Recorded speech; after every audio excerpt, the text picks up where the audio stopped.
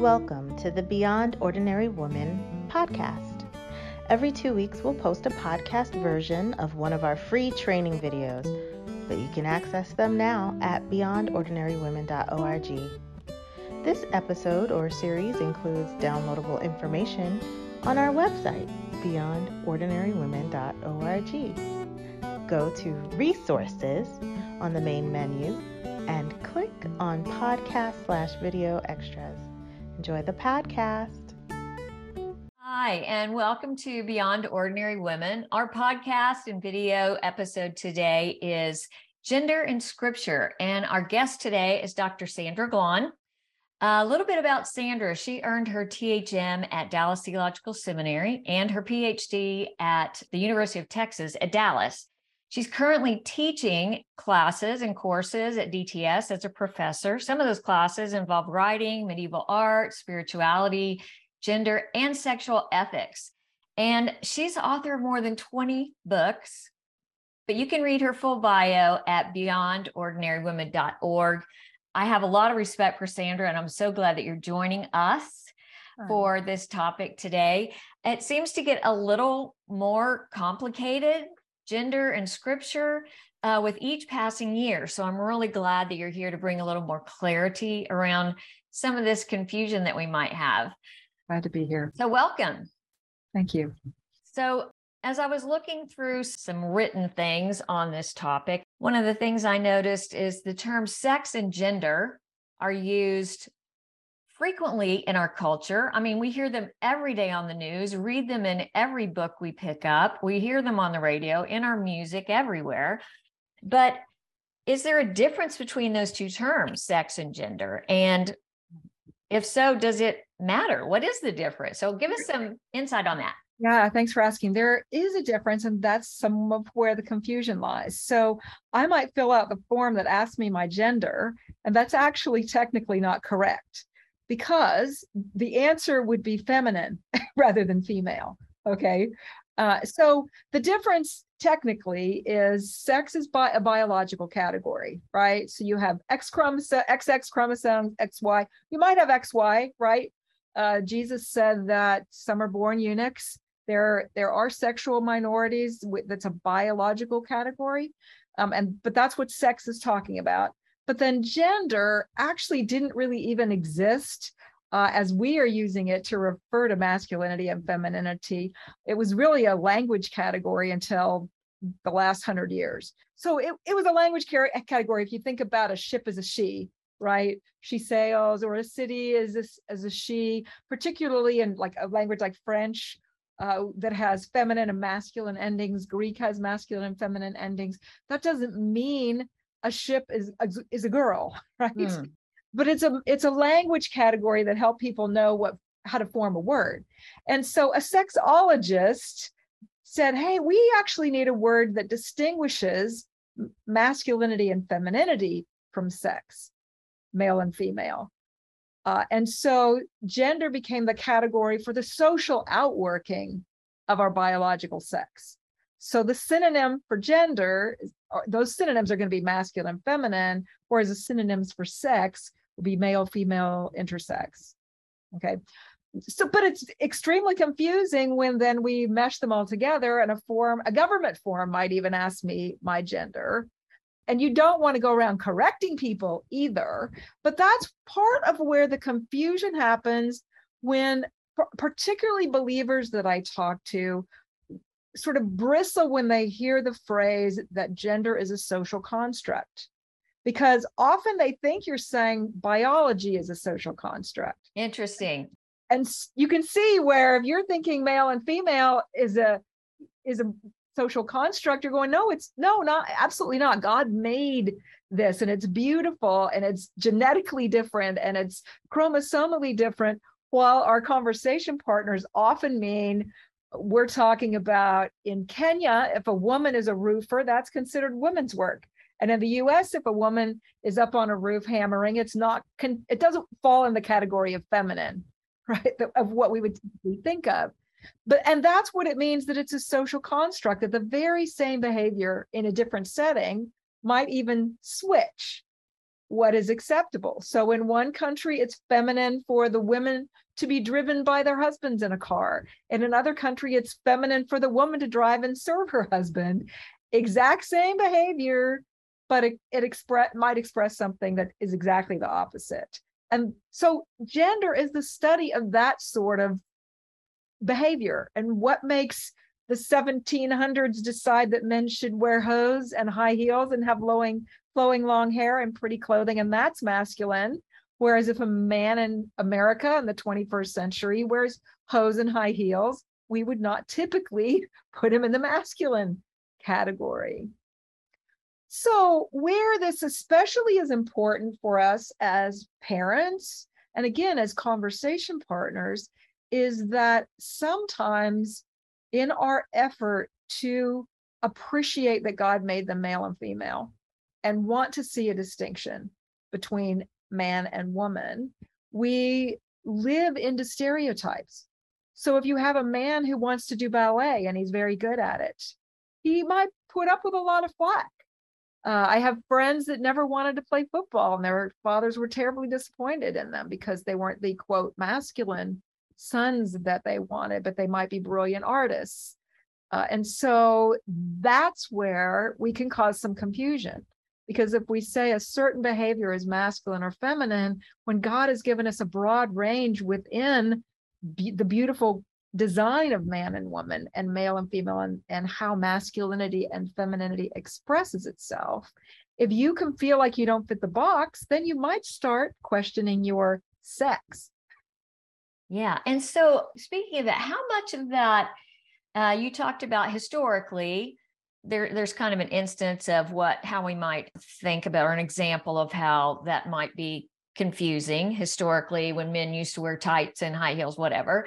But is that more of an American ideal that men should be football players and bold? You're talking about in Kenya, this woman's on the roof building. So, but is America really hung up on these ideals? Well, every culture has its standards or its ideals. And so a man washing dishes in Culiacan, Mexico, I'm told, is not manly behavior. Okay. So every culture has its sort of social constructs for what's acceptable and what's not. And one of the things that I love about Jesus Christ is that in his culture, it was considered very unmanly to have someone touch your body without your permission. So if someone is doing violence to you, then that's a huge violation of your manhood. So for Jesus to volunteer to allow violence to be done to him, he's sacrificing his man card. Wow. For the gospel, right? Or if you have a husband in a culture that says it's not manly for you to do dishes, and you're serving your wife or you're serving the church by doing that, then you're putting Christ likeness above the cultural norms. The goal isn't to fit the cultural norms, although the goal is also not to destroy as many of them as possible either, but our goal as believers is to be Christ-like, and that is the ultimate trump card. I remember my father, he was about 6'2", dark-haired, masculine body. When our church would have a spaghetti dinner, it would go straight to the dishwasher and be in the back serving the church by doing dishes. And what an example that was to me. He wasn't saying, I'm too good to do what many people considered women's work, was working in the kitchen. It was, if Jesus could wash poop off disciples' feet, then I can man the dishwasher, right? I can run it. Yes, I love that. So, and you're right, that has set up a lot of the confusion. How can we speak in a way differently, or how do we help change that conversation a little bit, or those identifying what gender and sex is to a typical person, Lots of different ways. One is to know who we are. Like, a lot of people root our view of man and woman in Genesis 3, which is the chapter about the fall. And we read that he will rule her and she will desire him. And there's a big argument over what that means. And also whether it means man was made to rule woman.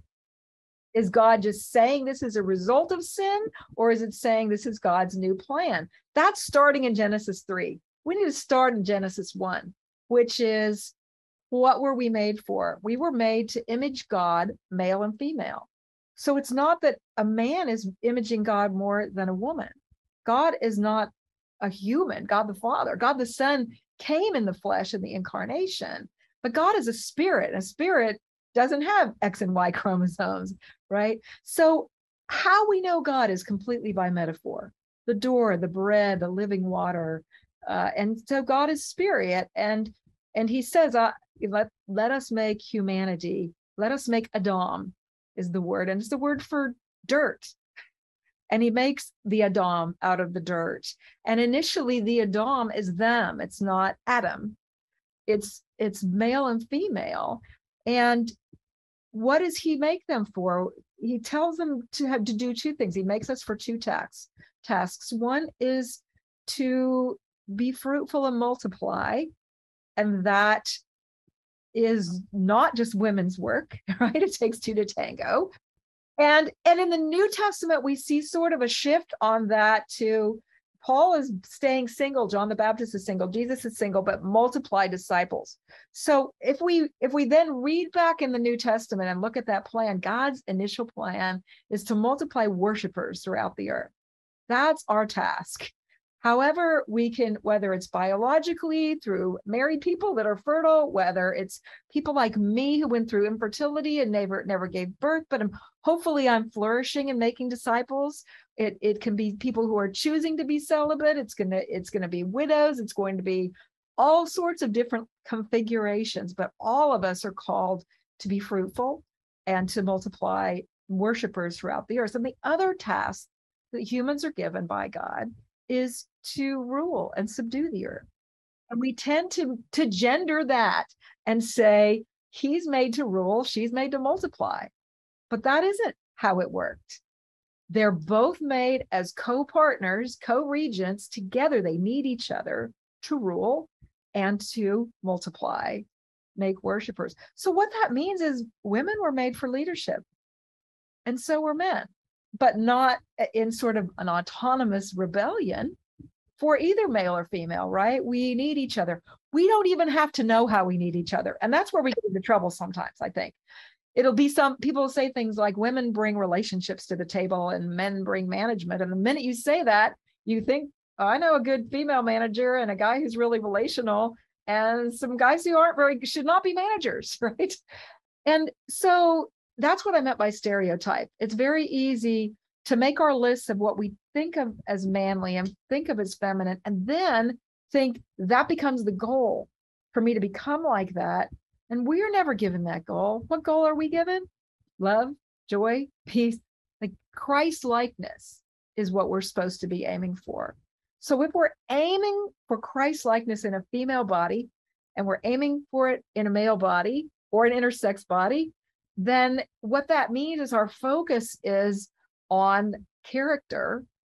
And you can have the same behavior, a father reading to a little girl and a mother reading to a little girl, same behavior, but one can be an intensely masculine behavior.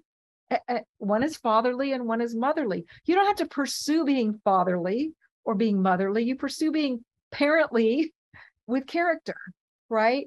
And as a byproduct of that, you're a good father. You're a good mother, because your focus has not been on how can I act female? You are female. Yeah, that's interesting, because I think of the way that I was brought up to think about roles, and just what you were talking about, how we think, oh, that's kind of a masculine behavior. That's what he takes care of. That's what she takes care of. And they were a little more, well, they were fairly defined, especially compared to now. And I think about my children, they think very differently. I mean, this generation thinks very differently than the way we were influenced. So what do you see as far as the roles or the working out of gender roles? How do you see that changing in this younger culture? Because it's changed dramatically. Yeah, great question. And I think that's where some of us who were older and had much more clearly defined roles of what male and female look like, and then had friends who were really conflicted because they didn't fit. And it could be devastating, really.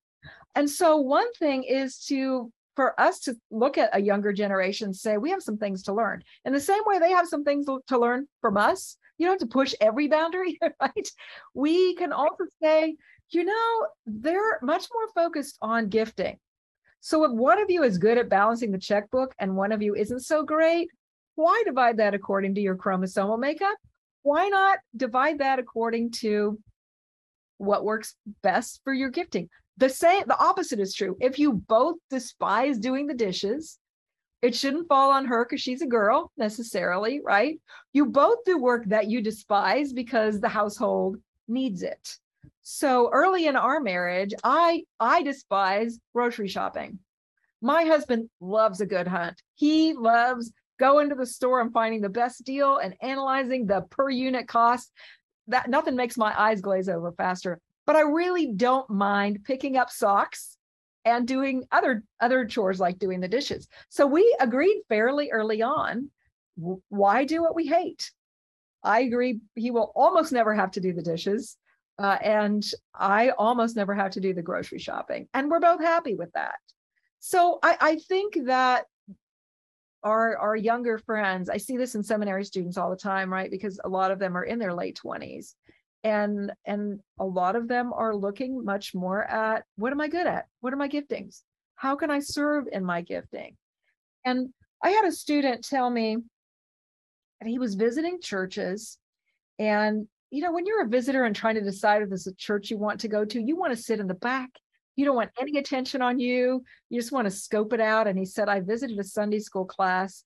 And he said they divided into small groups. And I ended up in a group with a couple of women and myself. And they handed me the curriculum guide and said, okay, lead this group. You're a guy. And wow. Yeah.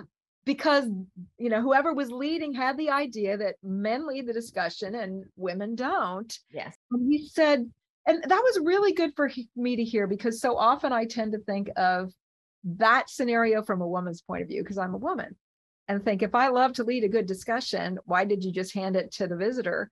But also what pressure that puts on the guys to always be a teacher if they have the gift of helps, if they have the gift of administration. Absolutely. So it goes both ways, right? Asking that question of what is the best way of using our gifts? Definitely. Okay, so you've touched on a little bit of this, but so how would you define biblical manhood and biblical womanhood? I'm really glad that you asked that. I wouldn't, is my answer.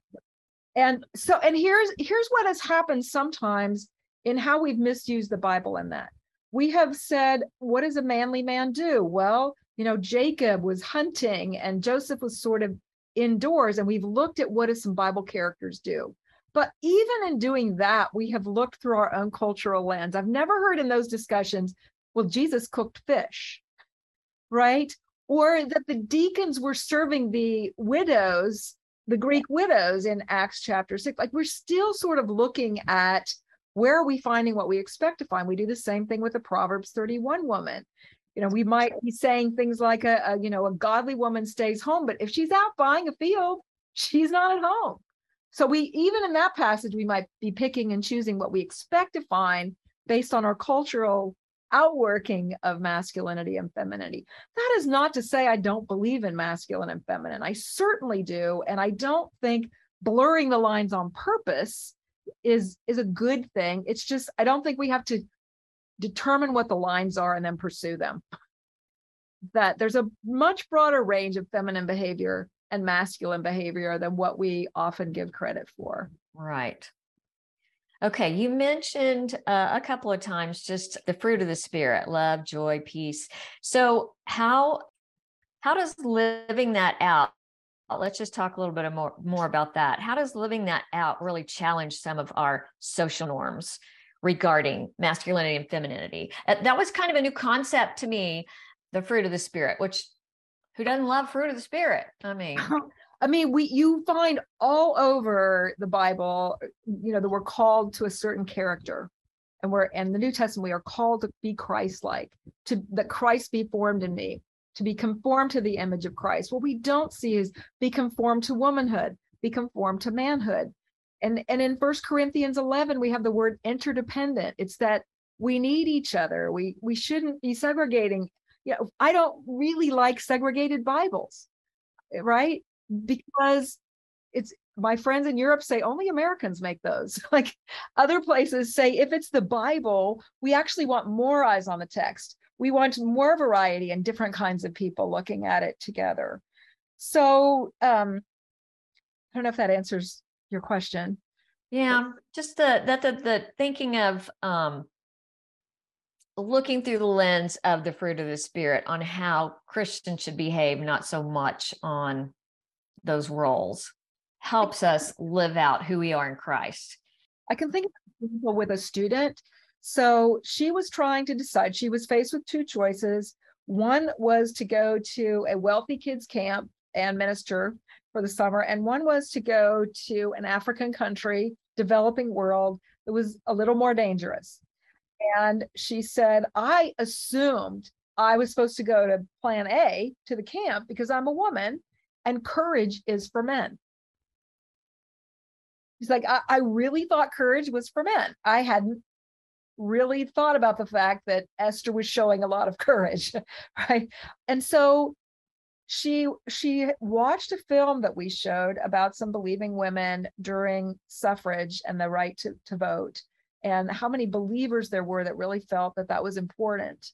And the courage, some of these women went to jail for fighting for the right for women in the US to vote. And she was really surprised and kind of challenged. And she came and talked to me afterward and said, you know how sometimes your heart beats when you feel like the Holy Spirit might be talking to you and there's a little bit of fear, but a little bit of maybe? She said, I feel like I'm supposed to go to Ethiopia this summer.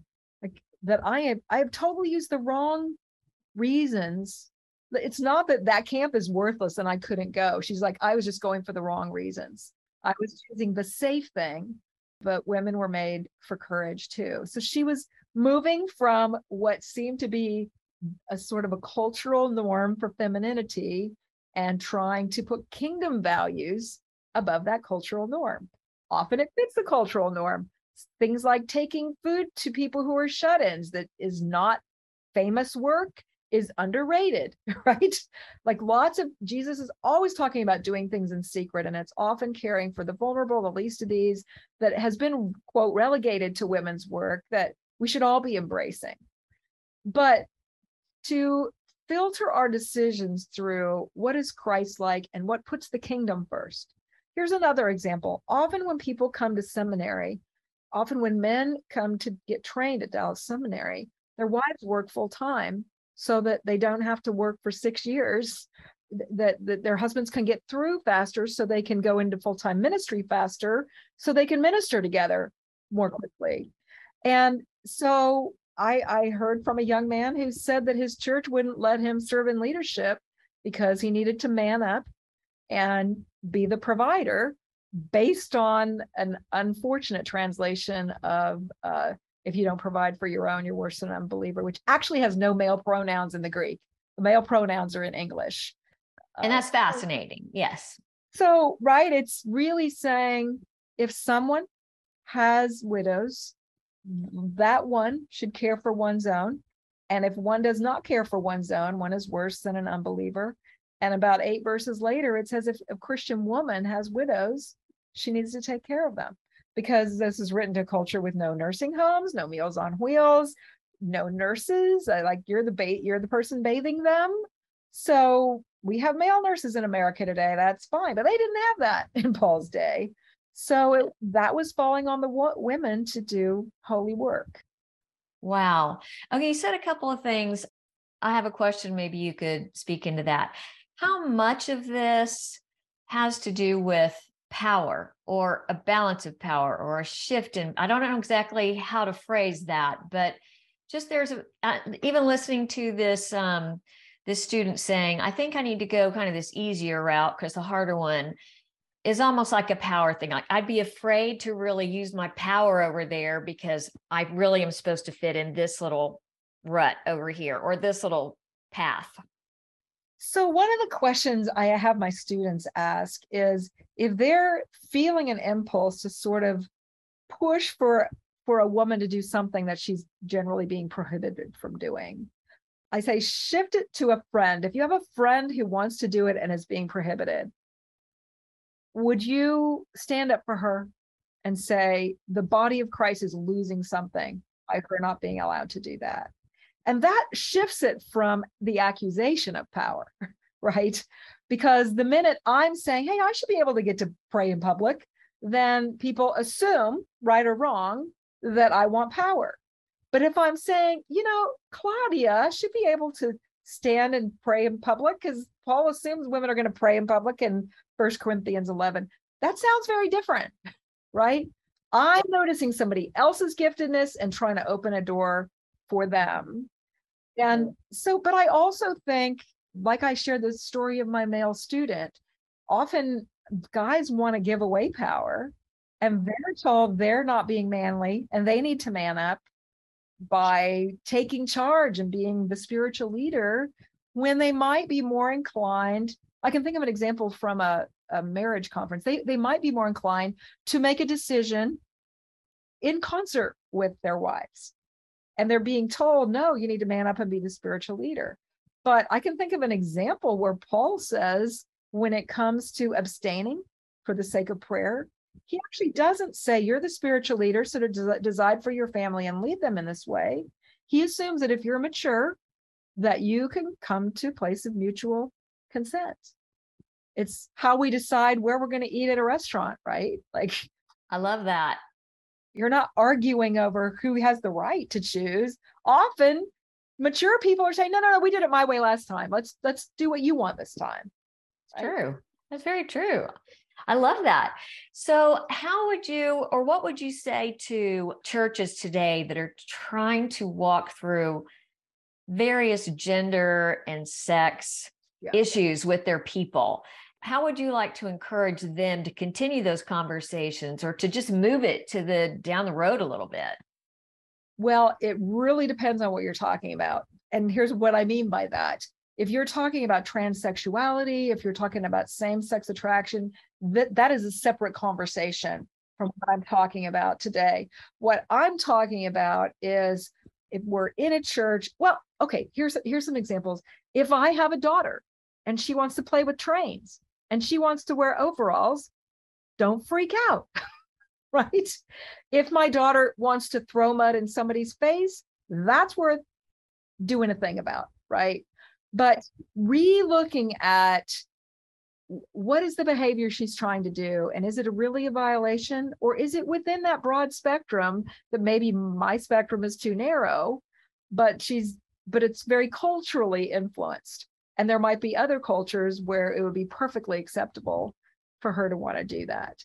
And so this is where, as missionaries going into other cultures, at times American Christians have exported our norms and said, you have to wear a suit to church instead of your national outfit, right? Or, we'll even look at a kilt and call it a skirt, which is so offensive to our friends, right? Because in our view, men don't dress like that. It's like, yeah, men can. I don't recommend that men in America wear a skirt. No. Right. But it's sending a very different message in a different culture. So our goal is, one of our many goals is to not put our kids in boxes unnecessarily, and ourselves as well. So here's an example in a marriage. If I think there are a lot of women who are married to really good guys, but because they have the alpha male view of what the ideal is, if their husband is not comfortable standing up on stage preaching a sermon, then they might think he's not that much of a spiritual person, when in fact he might be walking to the dishwasher to wash dishes at a spaghetti dinner, and we might miss it. Like, we put that on them. Of sometimes people are really awesome persons, but we have a certain ideal of what they're supposed to act like, and we miss the Christ likeness in it. Who is that church treasurer that's hiding in an office that we never have an appreciation for? that we never go out of our way to notice. And what messages are we sending to men and women alike that you don't fit the norm or you don't fit the ideal? And typically in American churches, teaching is the exalted gift, right? So how can we affirm those other gifts? It might have gender overlap in that. Mm-hmm. Well, I really like what you've talked about with us today, addressing the confusion a little bit. And it's just raised some other questions in my own mind. I look back in my experiences and being, at the same church for 30 years or whatever, and watching it transform from a place we once were in a way that we encouraged women to be, you got to be the stay-at-home mom, you got to support your husband, you got to stay in this role. Bingo. And it's not anymore. All of a sudden I started seeing, and I feel like I was a part of that too, of saying, you know what, in some cases that is definitely exactly where she needs to be, but let's don't penalize a woman because she feels drawn or called or led to a place that's going to love and serve her family, her husband, but also, as you said, step into her giftings and really gives her the freedom to live in the fruit of the Spirit, to live it out. I am so glad you gave that example, because I think one of the gifts of COVID has been more moms and dads working from home. And it used to be, before the Industrial Revolution, mom and dad were at home and the kids might be in the house for a few hours helping with chores, and then they go out to the field and help pick pears, and they would go back and forth, but they were with mom and dad all day. When the factory came, then ideally, when a family hit the middle class, one of you was home with the kids, because somebody had to. After, once we passed child labor laws, for a while the kids were there too, but right. And so it's easier for mom too, because mom is typically the one who's pregnant, she's nursing. And so that's how we divided the labor after the Industrial Revolution in the West. But that wasn't the ideal. It was the best we could do with what we had. But to then, when we've moved past the factory to a world where you can both have a laptop and both mom and dad be at home, or both shift, one of you might take a night shift or a 3/4 shift or whatever, and you're both doing meaningful work, but you're also both with the kids, assuming you have kids, then that's really closer to the ideal. But because we have in our minds this division of labor that came out of the factory era, then we think it's actually not progress, when in fact kids with dad more hours than they have been is really good. Kids need moms and dads, right? Good studies show kids have a better sense of humor if dad's around more. And I'm not surprised, because my husband would throw my daughter way up in the air, way higher than I would have, and she would laugh and laugh, and I'm thinking, you're going to hurt that child. So I think it's been really great to see a little more flexibility in the workforce. Mm-hmm. Yeah. It's benefited everybody. Yeah. Well, as we just kind of wrap up our conversation here, anything else that you would just like to, you want to just put the exclamation point on it or anything before we go? I think as an adjunct to something that we talked about relating to marriage, and that is, it used to be that the way Protestants talked was that a woman's ideal is marriage and children. And that is a very great calling, but it is not every woman's calling. And in fact, before the Reformation, being a nun was the spiritual ideal. And they, the Roman Catholic Church, in my opinion, went too far towards celibacy as the ideal. But then the Protestants emptied the monasteries and went the other extreme to where everybody's got to be married and have kids. So I think, for one thing, I would tell parents, instead of saying, I'm praying for your spouse or who you'll marry someday, I would add if in there. I'm praying that if it's God's will for you to marry that the spouse that you're given, I'm praying for that person. If you get married instead of when you get married, just that little subtle difference from a parent can change the gendered expectation of what it means to be a mature adult. And we so often have communicated that maturity is marriage and kids, rather than maturity is maturity. It's ultimately Christ-like maturity, all the better. When Paul says, when I became a man, I put away not feminine things, right? I put away childish things. Opposite, in Paul's mind, the opposite of man, of manning up, isn't as opposed to being feminine. It's as opposed to being immature. Immature. So when he says be a man, he's not telling all the women act manly. He's meaning as opposed to an immature person. Very good. Well, thank you so much for joining us today and just kind of broadening our horizons a little bit with the gender and scripture conversation that we've had here today. I really appreciate you. Thank you. Sandra has resources for us at beyondordinarywomen.org. And we also have various resources on our video and our podcasts on this topic.